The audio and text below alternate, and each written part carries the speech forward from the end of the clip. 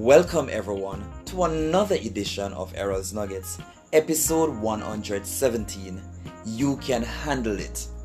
When life throws you a curveball, think quickly, stay focused, and bat with all your might. You can handle it. So smile through the hurt and the pain and run on. Don't be defined by your trials. You are valuable and you will not be destroyed. Keep on being optimistic through the fire.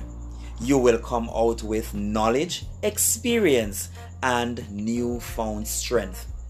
Don't ever give persons permission to disturb your peace of mind.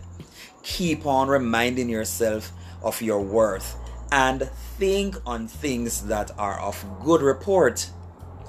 Always delight yourself in the Lord. You are worthy. You are strong. Fear not. Remember, you are built to last.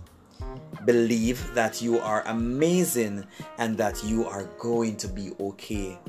May I remind you that you are greater than your trials. You can handle it. Your problems are small in comparison to God, your way maker.